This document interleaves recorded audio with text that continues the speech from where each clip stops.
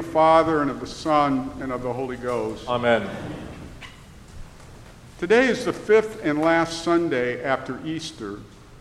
It is nicknamed Rogation Sunday because it leads us into the Rogation days, tomorrow, Tuesday, and Wednesday of this week, the 3 days before Ascension Day. The word rogation comes from the Latin word which means to ask, as in interrogation. What we ask God for at this season is a successful spring planting, which will lead to a bountiful harvest in the fall, which will provide plenty of food to keep us going all winter.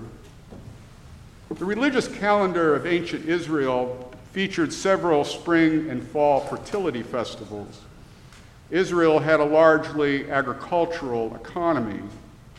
That means things in Israel were very different from our own service and information-based economy.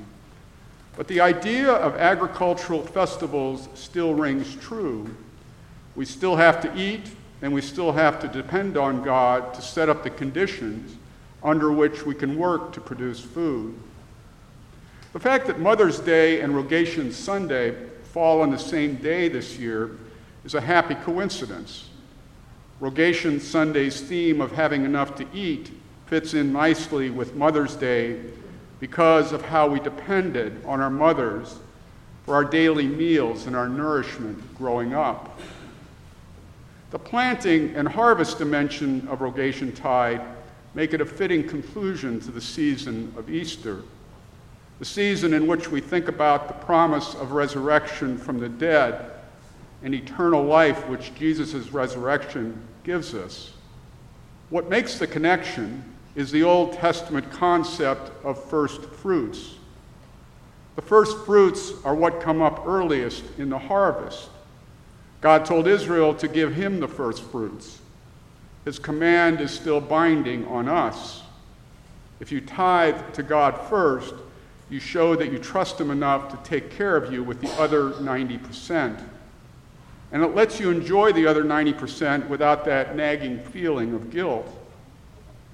St. Paul calls Jesus the, quote, first fruits of them that slept, the first fruits of the dead. Jesus' resurrection is like a spring harvest, which previews what is going to happen in the fall. Jesus is the first fruits of the dead because he came out of his grave first. We are the latter fruits of the dead because we will come out of our graves later on, at the last day, in the fall, so to speak, when Jesus returns. The words from our recessional hymn today capture the idea perfectly. Quote, Christ is risen, Christ the first fruits of the holy harvest field, which will all its full abundance at his second coming yield. Today we ask God to give us a good harvest in the fall.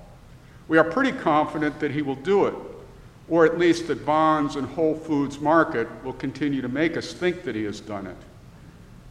Most of us are pretty well divorced from a close daily connection to issues of planting and harvest.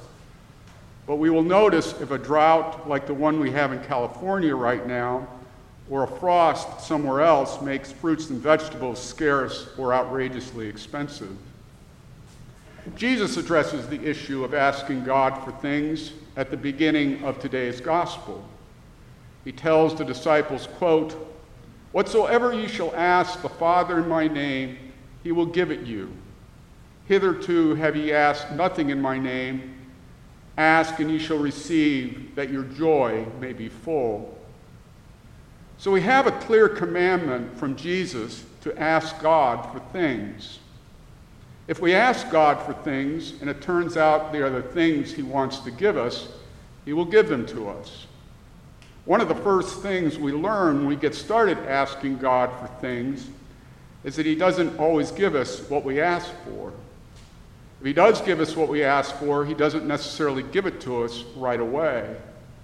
Sometimes he says yes, sometimes he says no, sometimes he says wait, sometimes he says keep on nagging and I'll think about it.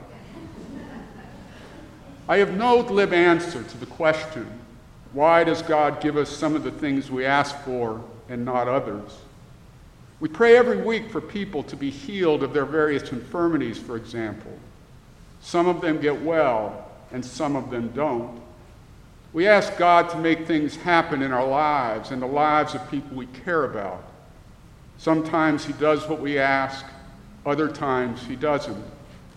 I've discovered that all this does not become particularly clearer or easier to understand the older you get.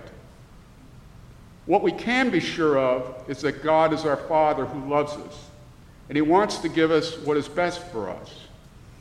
I have a hard time accepting the idea that God knows what is best for me better than I do. But that is a lesson that praying for things can teach me.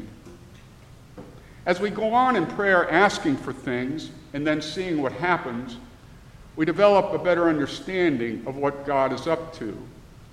We also develop a deeper understanding that everything depends upon him anyway. We can even come to want what he wants rather than what we want, because we learn that what he wants for us is always better. In the long run, of course, this transitory life ends, just like the labor pains St. John made an analogy of with his woman in travail 2 Sundays ago. Easter has given us the hope and the promise of a better life after Jesus comes back to resurrect us. While we wait for him, we can take great strength and comfort in the words that end today's gospel, words which accept reality as it is and also promises us something better. Jesus says, quote, "In this world you shall have tribulation, but be of good cheer. I have overcome the world." In the name of the Father, and of the Son, and of the Holy Ghost.